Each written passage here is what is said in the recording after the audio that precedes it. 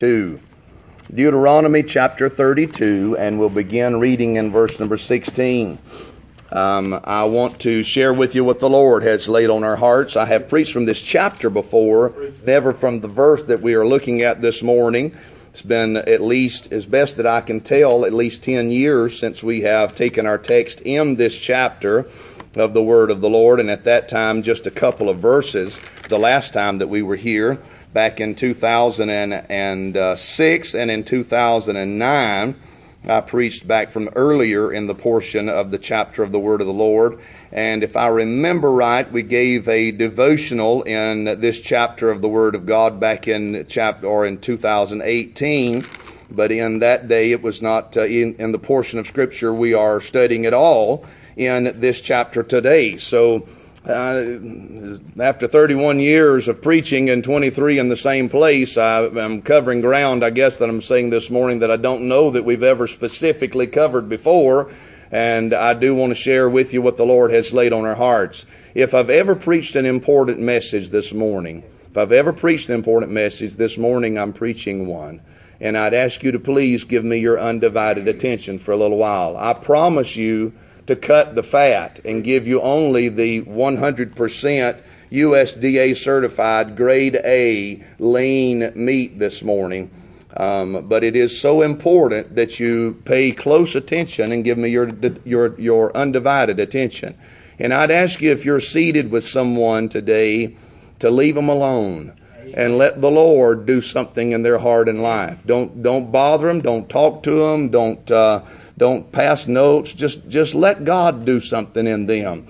And if you see God do something in them, really leave them alone. And let the Lord do what He wants to accomplish in their lives. We don't want to do anything to distract the Lord or distract a person from the Lord's working in their hearts and in their lives.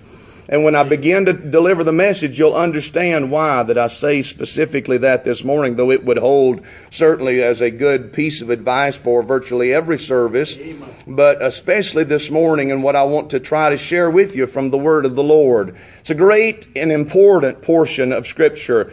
Moses speaking here as he gets a word from God in chapter 32 of Deuteronomy. Now this is so important because it is nigh unto the end of Moses' life. And he preaches a sermon in chapter 32, and he shouts a shout in chapter 33 and goes home to be with the Lord. Now it's kind of interesting because in the previous chapter, in chapter 31, Moses sings a song. So there's singing and preaching and shouting. Sound like church to me.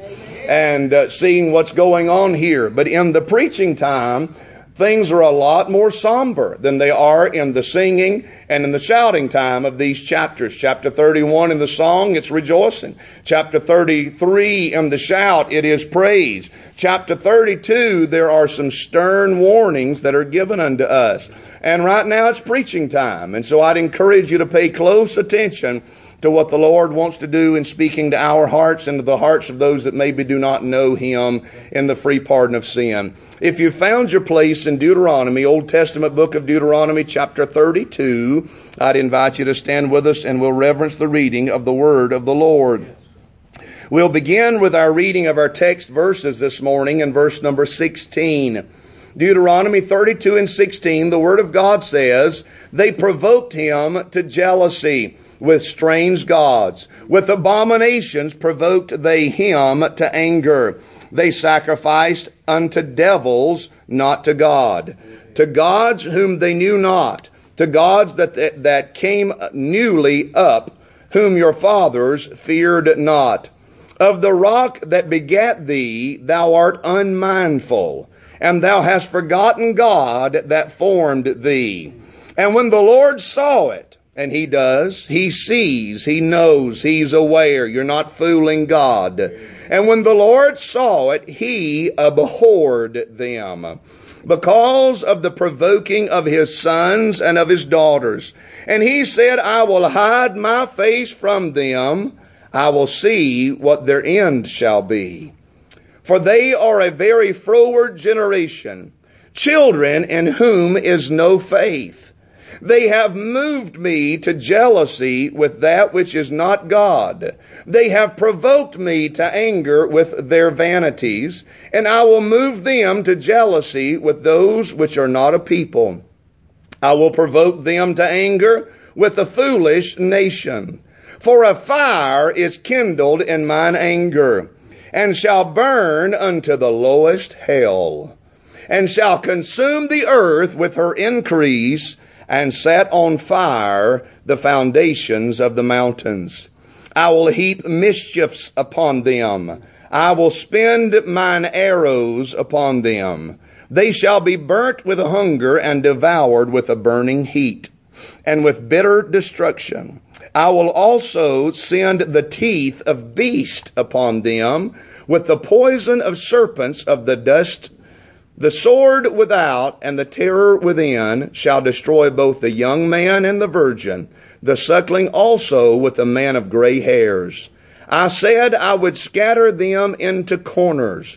I would make the remembrance of them to cease from among men. Were it not that I feared the wrath of the enemy, lest their adversaries should behave themselves strangely, and lest they should say, our hand is high, and the Lord hath not done all this. For they are a nation void of counsel, neither is there any understanding in them. Oh, that they were wise, that they could understand this, that they would consider their latter end. Our text specifically this morning is in verse 22, where the word of the Lord says, a fire is kindled in mine anger, and shall burn unto the lowest hell. You can be seated this morning. Thank you for standing with us while I read the word of the Lord. You can tell from the sobriety of the reading this morning that I don't want to give you a nursery rhyme. I want to preach the word of the Lord. I'd ask you to help me and pray for us. I'll take our text from verse 22, the words of Moses, the prophet, speaking for the Lord as he has given us, thus saith the word of the Lord, when he uses the phrase, the lowest hell. The lowest hell. Some of you will remember back a few months ago when I preached this same phrase, when the scripture said in Psalms chapter 86 and in verse number 12, I will praise thee, O Lord my God, with all my heart. I will glorify thy name forever, for great is thy mercy toward me, and thou hast delivered my soul from the lowest hell. This morning, we are not reading about a man or a nation that is delivered from, but delivered to the lowest hell. The term lowest is that word, the depths. It is rendered in its Hebrew fashion, or the underlying Hebrew before it is translated. It is rendered in a feminine state, and it literally means the womb or the pit of hell, the surrounding, the trappings of hell, as it were, on the inside or in the depths. Hell is that word, Hebrew word Sheol, the place of the dead below, the place where the wicked never escape the judgment of God.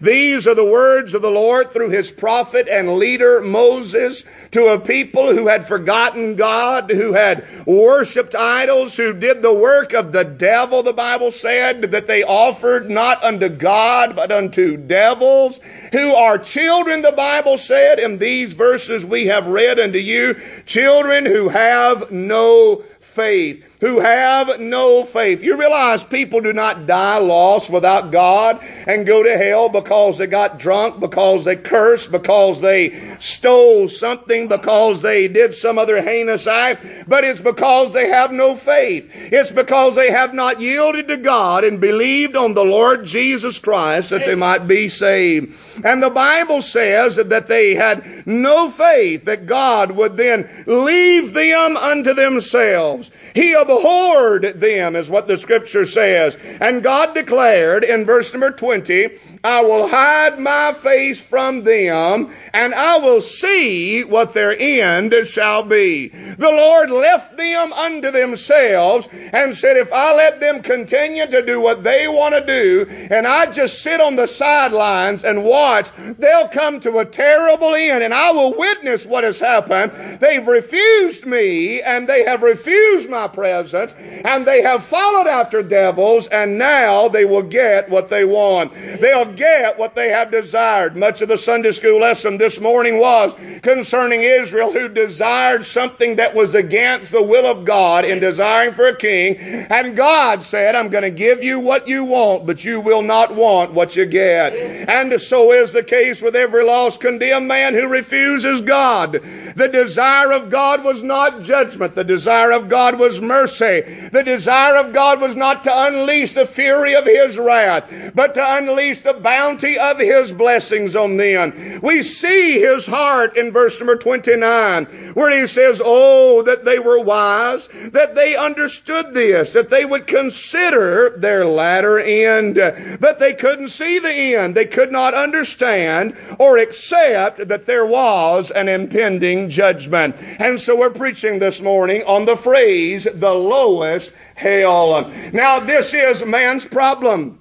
He questions the most fundamental things and does not prepare for eternity. He asks questions like, is there life after death? According to a recent survey done by the Global Research Society and the Institute for Social Research, a majority of the world's population believes in some sort of life after death. Now, it is a narrow majority, very narrow majority, 51%. That's about as narrow as you can get if you want to break down percentage, unless you want to break down percentages into pieces of percentages. 51%, that means 49% is on the other side in some way or fashion. I don't know if you can add up the math or not, but I can. 51% believe in some sort of life after death. But nearly half of those in America believe in some form of reincarnation, not an eternity with or without God. They believe in the foolish concept that man has multiple lives in this old world and that he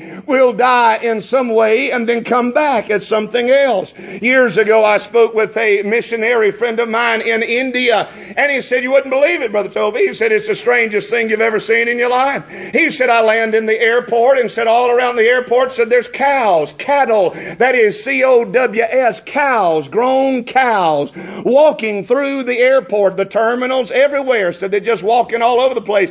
Nobody dare herd them away. Nobody dare shoo them off. Nobody dare cause them to leave. He said, I said, well, why not? Why don't somebody get out there? I don't care if it's Roy Rogers and Dale Evans, and get out there with a rope, or call them boys from the rodeo. We went to the rodeo last night. Call them boys from the rodeo and get somebody out there to herd them cows up. Somebody might want to eat them, and to get them out of the airport before they get run over and killed, or cause a plane to crash, or to get somebody hurt, or whatever else is not the place for them. He said, oh, they wouldn't dare do that. Said they all believe in reincarnation here. Said they believe that a man may die, and if he has done poorly, he may come back as a fly or as a dog or something like that. But if he's lived his life to the highest degree of esteem, that he'll come back as a cow. Now, I've been raising cows my whole life, and my friend, that is not the highest life form known to humanity. I can assure you, I like cows, but they are not the highest life form. They don't even have top teeth. I don't know if y'all know that or not. They don't even have top teeth. They only have bottom teeth. And listen, if I come back as something, I want to come back as something that has a top teeth to it. Amen. Oh, man.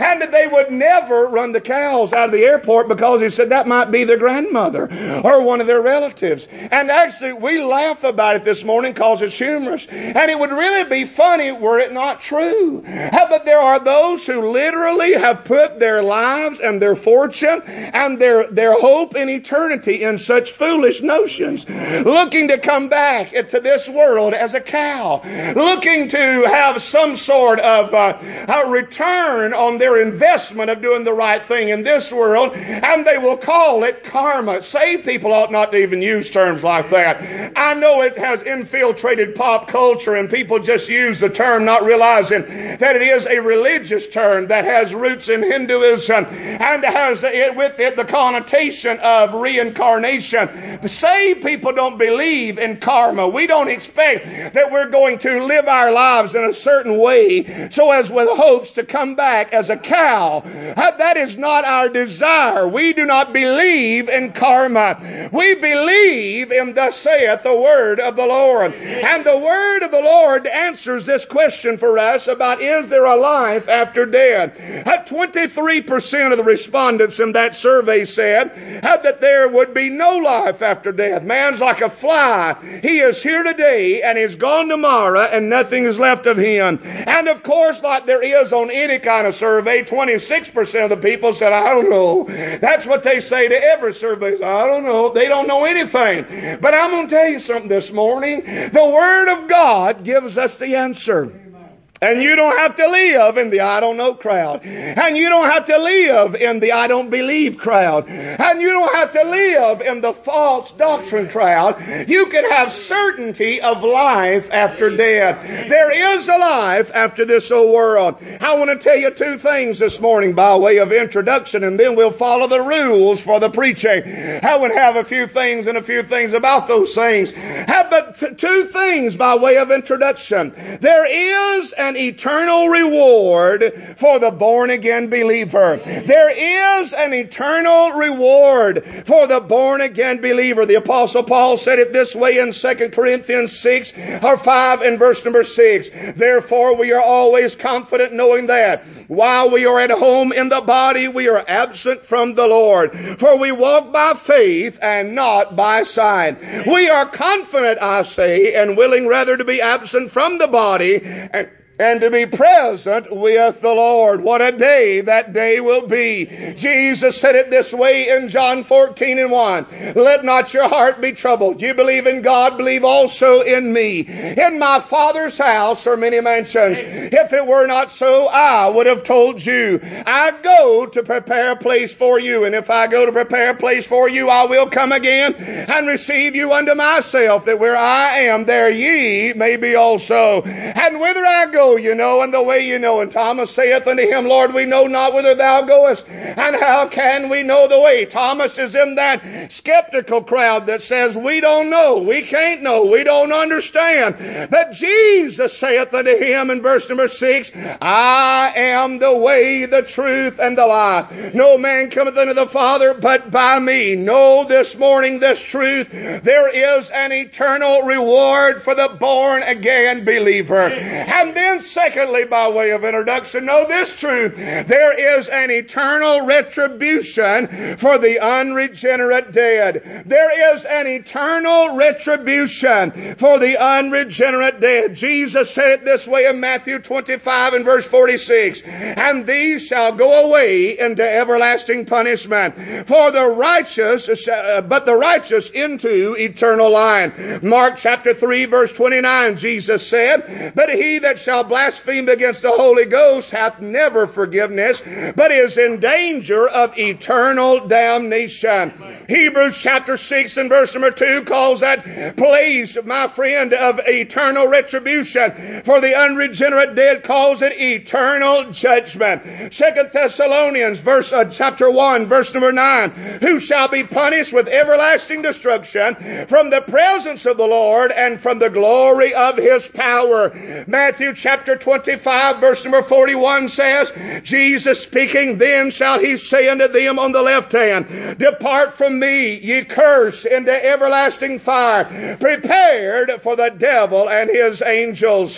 Jude, there is only one chapter in Jude, so Jude chapter 1 verse number 6 says it this way, it is everlasting change. Everlasting change. There is an eternal retribution for the unregenerate dead. And there is nothing else besides one of two ways. When life is over, you'll either find yourself rejoicing in the presence of God and his holy angels, or you'll find yourself eternally separated from the Lord and receiving the judgment that is forever. This life is but for a little while, but eternity is forever. And when you leave this world, my friend, you will arrive in your eternal destination, and there will be no checking out, there will be no leaving, there will be no end, there will be no place where the calendar runs out. It is, my friend, an eternal place for the saved, an eternal place reserved in heaven for us. And for the lost, it is sharing with that place that was made for the devil and his angels, that we call hell, that we call torment, that we call the lake of fire. And so, my friend, our text verse says, for a fire is kindled in mine anger, and it shall burn unto the lowest hell. Now let me give you 4 things this morning, and then a few things about these things will be finished. I'll preach them to you as quickly as the Lord will let us. I want to say, first of all, hell is a place where the fire is literal. Hell is a place where the fire is literal. Luke chapter 16, the rich man declared whenever he lifted his eyes in hell, being in torment in the flames, the Bible said that whenever he spoke to Father Abraham, who he saw far off, he said, I am tormented in this flame. Hell is a place where sinners are punished with an eternal torment of fire in full consciousness.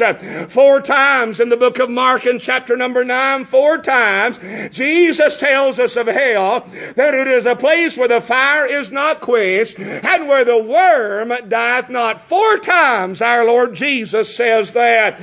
The words hell and fire are connected 8 times in the Word of God. Hell is a place of fiery torment. And it used to be a day whenever I was a boy that it was not once in a while when you heard some preacher who was a fanatic preach about hell, but instead it was all the time.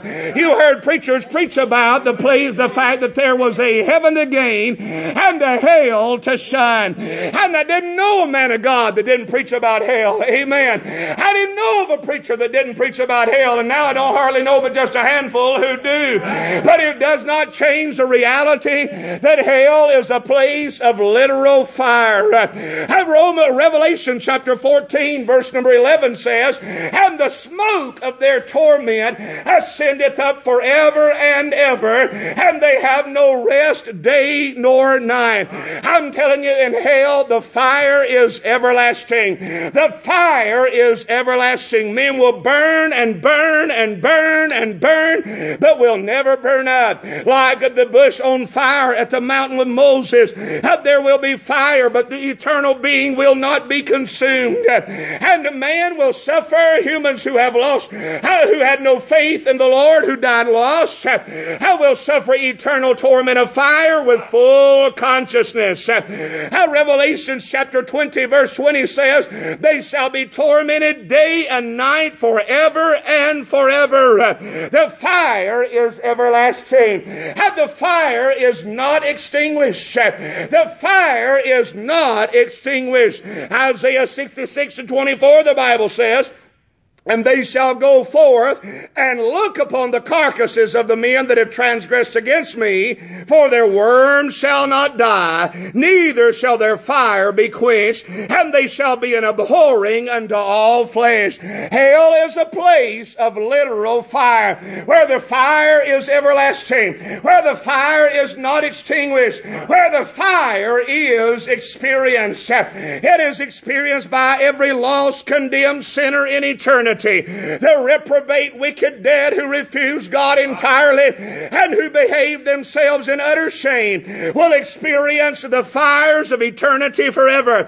I mentioned the Herods and the Hamans and the Hitlers and the Husseins who killed in mass for pleasure will burn in the fire that ascends up forever in eternity.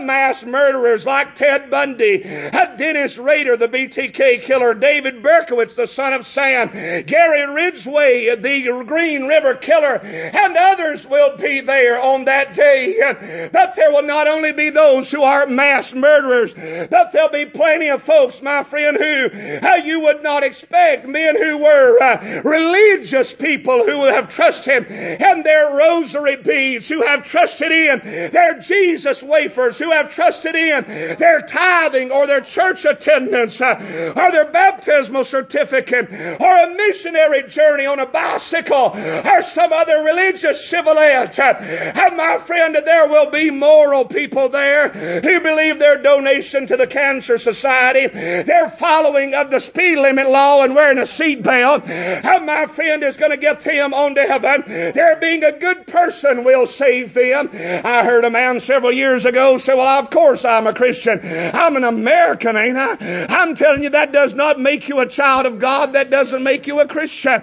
Matter of fact, if being an American makes you a Christian, my friend, we're in sad shape for need of Christians. Because America is full of all sorts of wickedness and debauchery on every side. I even had a man years ago told me, I know I'm going to heaven, said I pay my alimony. But that won't get you to heaven paying your alimony. My friend, there's a lot of things people are putting their confidence in. But if your confidence is in anything other than faith in the Lord Jesus Christ, then your confidence is misplaced.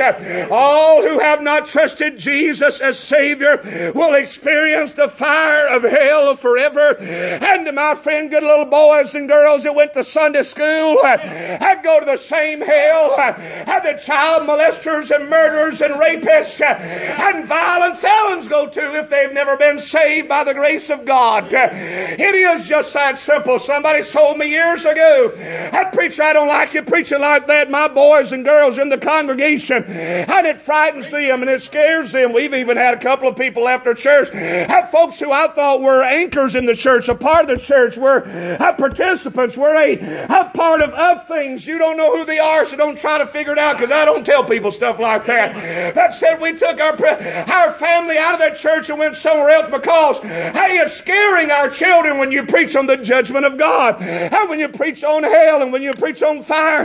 But listen, my children are here because they need to hear the preaching that I am preaching this morning. There is a heaven to gain, and there is a hell to shine. And the only way you'll escape the fires of eternal damnation, whether you are Brother Toby's kid or anybody else's kid, is you've got to have the blood of Jesus applied to your life. You must trust in the Lord Jesus Christ. If I could save and deliver my children, I would. I mean, I wouldn't have debated this long about it. I'd have done it the day they came in this world. And when I got finished with my own, I'd start working on saving yours. But that power is not in me. That power is not in you. That power is not in the church. That power is not in religion. That power is not in ourselves. That power is only in God and God alone. And it's time God's people begin to pray and seek the face of God that saves sinners, because if He does not, there is an eternal fire that is a literal fire that is waiting on the other side of the grave, and it burns throughout eternity. Hell is a place where the fire is literal. And secondly, this morning, hell is a place where the family is lost. Hell is a place where the family is lost. One of the great things that keeps me going in this world is the family that God has given me. My wife and my children mean more to me than my life does. My parents and my siblings are precious to me. My nieces and my nephews are of great value to me. My grandparents were more influential than anyone else in my life to me, except for my parents. Family matters tremendously to me. And in heaven we'll be reunited again together. Oh, some have already outstripped us and gone on. But we're going to get together in the family circle after a while. We sang together while they were here. We sing together now. I mean, again and again. As a matter of fact, the other evening, I guess is last night, as Sonia and I were talking about something, she said, do you really think the whole choir can go and do this and that? I said, I don't know. Maybe they can. If they can't, maybe Tanya and Tess and I will get together and sing. We've done that before. I mean, we sing together while we are here, and we sang together while some of them were here.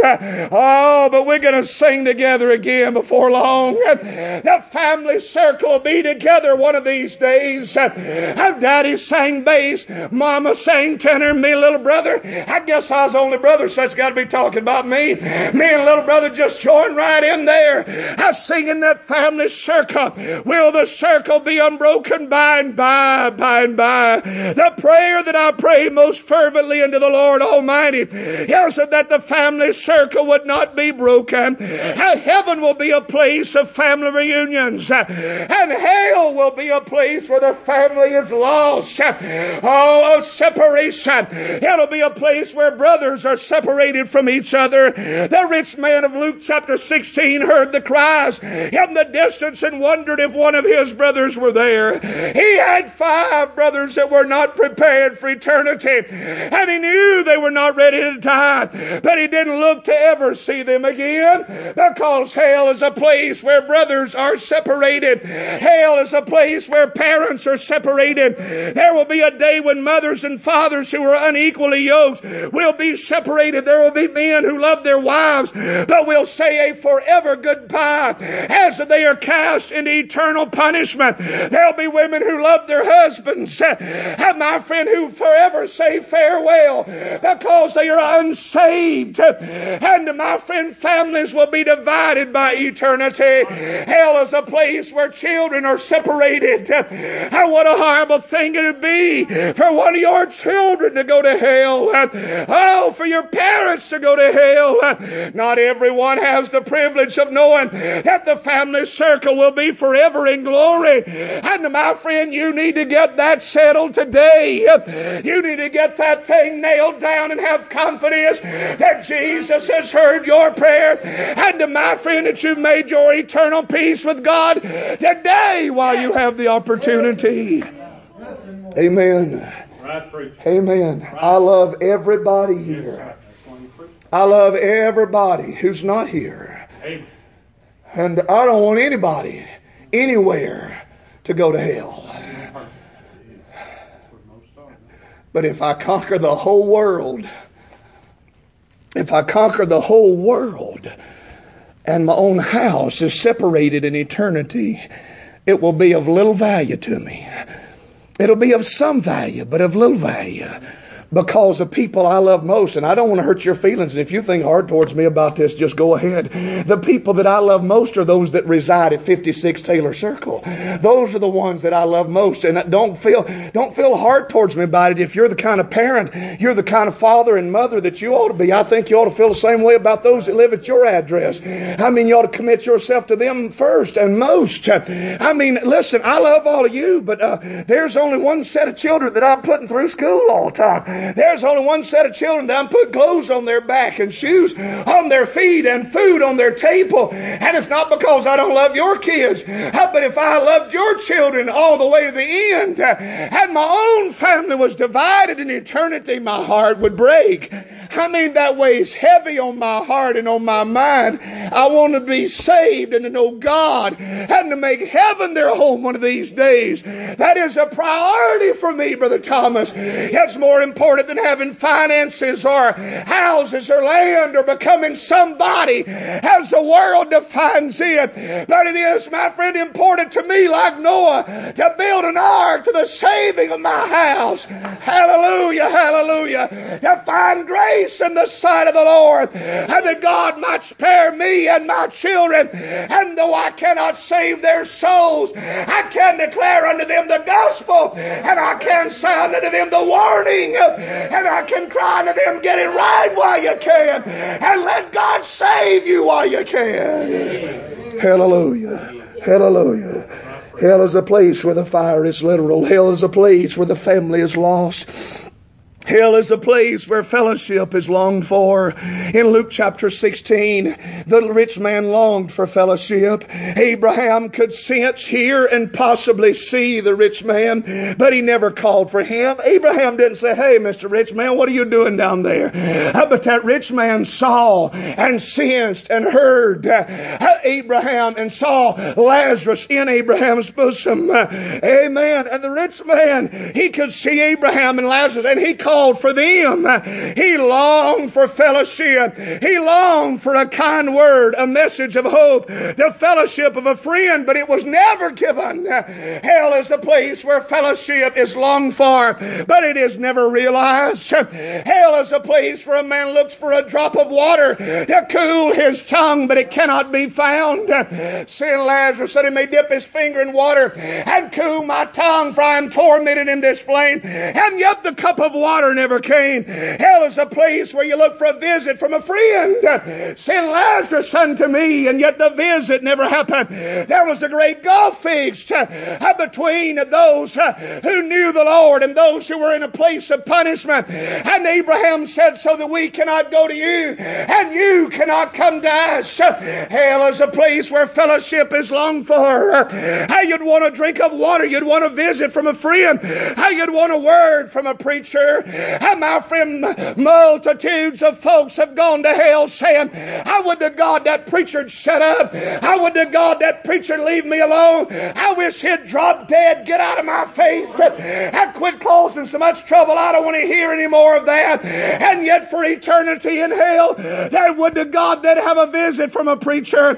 You hear a word from the man of God.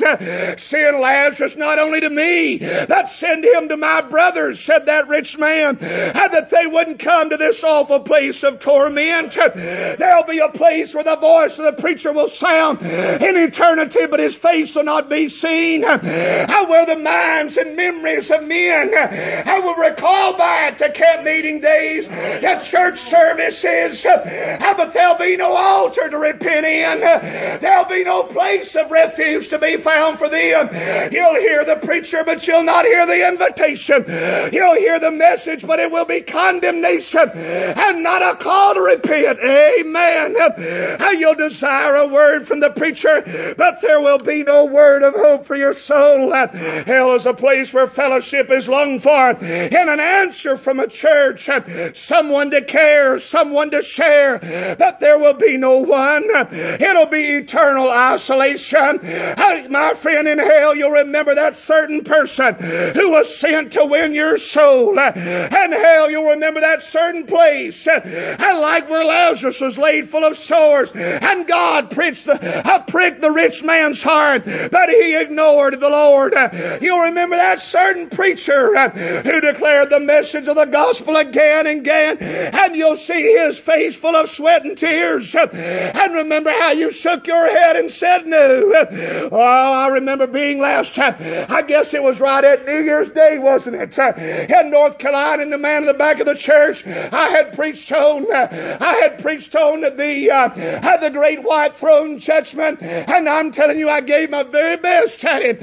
I don't know what kind of preaching it was, but I gave it my best, and I said everything God wanted me to say, and conviction was so thick in there you could have cut it with a knife. And when I gave the invitation, and not only were there some that came, and there were some that did not, and there were some that raised their hand and asked specifically to be prayed for, and there was one who, my friend, was under deep conviction, and he not only would not come, he not only did not raise his hand to ask for, and that we might pray for him, but instead he turned his back to me, and to the altar, and to the church, and to God, and he folded his arms, and he propped up against the pew, and he shook his head in defiance over and over and over and over and over and over again, until my heart melted in my chest, and until I wept hot tears, my friend, down my face and on my pillow night after night since. But hear me, I cannot do that for him until he's willing to break his rebellion against God and get right with the Lord. He'll not have peace in his heart. Hear me today, don't fold your arms, don't shake your head, don't say no to Jesus. Let God do something in your heart. If you go to hell, you'll remember that certain preacher who declared the message unto you. You'll remember that certain parent who pled with you while hot tears stained their cheeks, and they prayed over your soul that you refuse the only Lord Jesus. And my friend, hell is a place where fellowship is longed for, but it cannot be found. Hell is a place where the fire is literal. Hell is a place where the family is lost. Hell is a place where fellowship is longed for. Number 4, and I'm finishing this morning. I can't tell you everything you need to know about eternal separation from God in one message. But hell is a place where folks call on the Lord. But He never listens. Oh my. I have such confidence in the Lord. Because He said, all that the Father shall give me shall come unto me. And he that cometh unto me, I will in no wise cast him out. Do you realize there's never been a sinner come to the Lord with a broken heart and a contrite spirit, calling on God, earnestly desiring to be saved of Him, and the Lord said, go away. You bother me. I won't save you. I don't take kind like you. I don't put up with people like you. I don't want you. I'll not hear your prayer. Not one single solitary time. Woo! If He ever did it, Brother John, He might would have done it with me. But praise God, He's not in that business. He's in the receiving business. But that's because we are in a day of grace. We've found grace in the eyes of the Lord. But there will come a time when these opportunities of grace will be past. And eternity men will call on the Lord and He will not hear. He will not hear. Oh, of all the things that break my heart to preach, this is gut-wrenching to me, that sinners will call upon the name of the Lord and He will not hear. You realize that if you go to hell and do an interview, I've preached on an interview from hell. You go to hell this day and do an interview, if you could, and you were to ask around and do a survey or a poll, you'll find 0% of people in hell who are atheists. Oh, there's been a lot of atheists go to hell, but there's none of them in hell. They all believe in God now. They all believe in heaven. They all believe in hell. They all believe in judgment. They all believe in Jesus now. It's just too late. There are no atheists in hell, but it's too late for them to believe and too late for them to plead for mercy. In hell they call upon the Lord and they declare their works, said Jesus in Matthew chapter 7 and verse 22. He said, many will say unto me, they're talking to the Lord, they're talking to God, they're talking to Jesus, they're calling on the Lord. Many will say unto me in that day, Lord, Lord, have we not prophesied in Thy name, and in Thy name have cast out devils, and in Thy name have done many wonderful works? Then I will profess unto them, I never knew you. Depart from me, ye that work iniquity. They will declare their works, and yet they will not be saved on that day. They will decry their past. And my friend, they'll look back into this life. They'll remember what they did in this whole world when they refused Jesus. And they would to God 1,000,000 times over they could go back and change it, but it will be too late. I see in my mind's eye the image of Brother Page standing right there, how a Pilate's hands washing his hands, yet he can't get Jesus off his hands. And there will be a day in eternity where Pilate is washing his hands, where the rich man is thinking about the purple in his mirror, where Felix is checking his calendar to look for a convenient season, where Agrippa is singing almost persuaded, but altogether lost.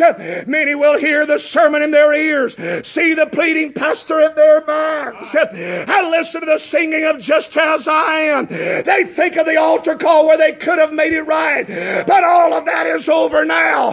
They thought they had plenty of time, and now they have nothing but time, but they'll never escape where they are.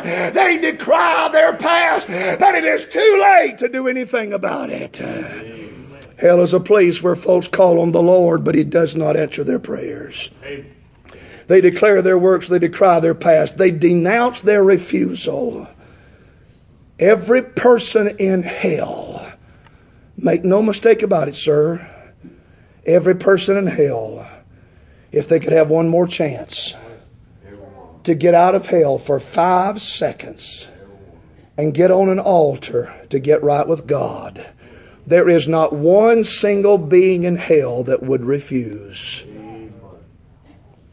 But there will be no other opportunity given. I'm finished preaching this morning. Listen to me as I'm closing. Can you sing, Sorry I Never Knew You? Sorry I Never Knew You. There is no reincarnation. Man is not a fly nor an animal. He is created in the image of Almighty God. And when he leaves this life, he will answer to Him as eternal judge. Revelation 20 verse 13, and the sea gave up the dead which were in it, and death and hell delivered up the dead which were in them. And they were judged every man according to their works, and death and hell were cast into the lake of fire. This is the second death. And whosoever was not found written in the book of life was cast into the lake of fire. Do I trouble you today? Do I disturb your delicate sensibilities, sensitivities? That's my role. That's my job. To agitate, to provoke, to stir you. I do not cast forward my lines as an actor would as he renders for a movie or a play. But from the depths of my soul today, I'm trying to sound the trumpet and set the alarm and warn you that there is a hell to shine. When I stand before God, He's not going to judge me about the salon where I got my hair done. He's not going to judge me based on whether or not my tie was just right, though I do try to get it just right. He's not going to judge me based on whether or not my voice was always smooth, and it's a good thing because it's not. But He's going to hold me accountable for whether or not that I confronted you with the truth that He gave me in His Word and that He pressed upon my heart by His Spirit. And today I'd like to be able to say that I have offset my burden, and now it's on you. But a message like this you don't ever offset. It's ultimately your responsibility what you do with it. Amen. But it still weighs heavy on my heart. Amen. I remember hearing, I think it was J. Howard Smith. I think it was. Say that if it would save people, he would crawl a mile on his tongue across broken shards of glass to get to them and tell them about the gospel. See, it wouldn't save them. It's going to be between you and the Lord. If you'll hear the gospel, respond to Christ, let God do a work in your heart. I'm going to say something here right about now where I'm closing. Y'all know me well enough to know I am not easy believism, Hollywood evangelism. But I want to say something about being saved for some of these boys and girls at church especially. There's some that sort of got it stuck in their minds that it's the hardest thing in the world to get born again. And nothing could be further from the truth. Satan's tried to get that in your mind. When little Gracie got saved, she came to the altar on Sunday morning, and I felt the Lord impress on me that Saturday. I mean, impress heavily on me to preach to her that morning, and I have never felt that way about preaching to any one person in my life.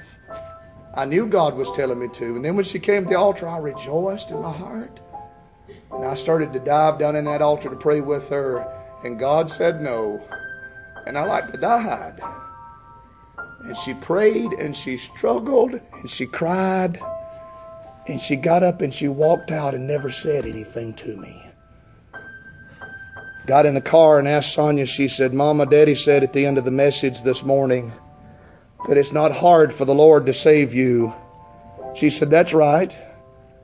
Gracie asked Sonia, said, then why is it so hard for me to get saved?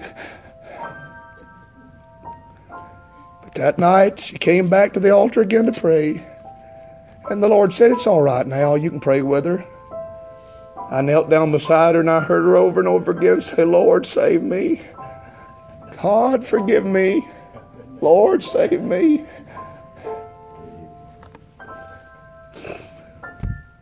I knew she did, but I asked her anyway, what'd you come for this morning or this evening? She said, I came to be saved. I said, did you come because you just know you need to be saved or because you believe the Lord wants to save you tonight? She said, oh, He won't save me tonight. I said, well, did you ask Him to save you? She said, yes. I said, well, did He do what you asked Him to? She said, I believe He did. Sonia said, no, honey. He said, you got to know that He did. She said, well, I know He did. Hallelujah. 9 years old. Didn't have to have seminary training for that. Didn't have to be able to quote a bunch of verses of Scripture, though she could. Are you listening to me today? You say, well, I don't even know if I can quote John 3:16. That's not why the Lord saves you anyhow. I don't believe in the magic of some special prayer to save you. But some of you sit on the pew sometimes and I'm afraid you think, well, what do I tell the Lord? I don't know how to put words together the way I want to. What will I tell Him if I need to be saved? It's just as simple as putting your head down before God and your heart pointed towards Him and saying, Lord, have mercy on me as a sinner. I want You to save my soul. Forgive me of all of my sin. Make me right before You. And believe that He will do what He has promised He would do. If you'll do that, the Lord will save you quicker and quick, and you won't have to wrestle with Him to get Him to do it. You can have deliverance. What a great verse. Psalms 86 verse 12. I will praise Thee, O Lord my God, with all my heart. I will glorify Thy name forever, for great is Thy mercy toward me. Thou hast delivered my soul from the lowest hell. Thou hast delivered my soul from the lowest hell. This morning there are people in the building need to be born again. Today you need to be saved. Today God the Holy Ghost is dealing with your heart. She's going to sing, sorry I never knew you. There are those that are going to hear those words again and again throughout eternity, but you do not have to this morning. You can get things right with God. I seldom do it, but I want to pray before we give an invitation. Lord, we love You and thank You so from the depths of our heart for the preaching and the truth of Your word. We pray that it would accomplish what You desire. Bless the fumbling words of this preacher, this man of clay, that they may find a lodging place in the hearts of people. Lord, we've tried to be cautious and to do no violence to Your word. I pray this morning that You would anoint people to hear the voice of the Lord, that You'd call sinners unto Yourself, and You'd give victory in Jesus. Help us all as a church, Lord, to get serious about praying for the lost and to sincerely seek after Your face for those that need to be saved. We ask it in Jesus' name. Everybody stand. She's going to sing. If you need to pray, I want you to be obedient to the Lord.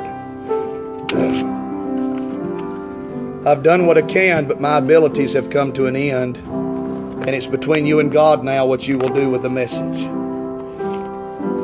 Would you hear? Would you respond? Would you come and pray? If you're concerned about your heart, if you're not where you need to be with God, if you're lost, if you're not living right and you know you're not right, would you come? If you're here and don't know the Lord, there are people all over this building already praying for your soul. They're praying sincerely that you'd get right with God.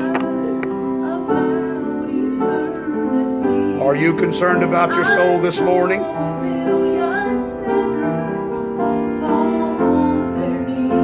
Would you ask the Lord to do a work in your life?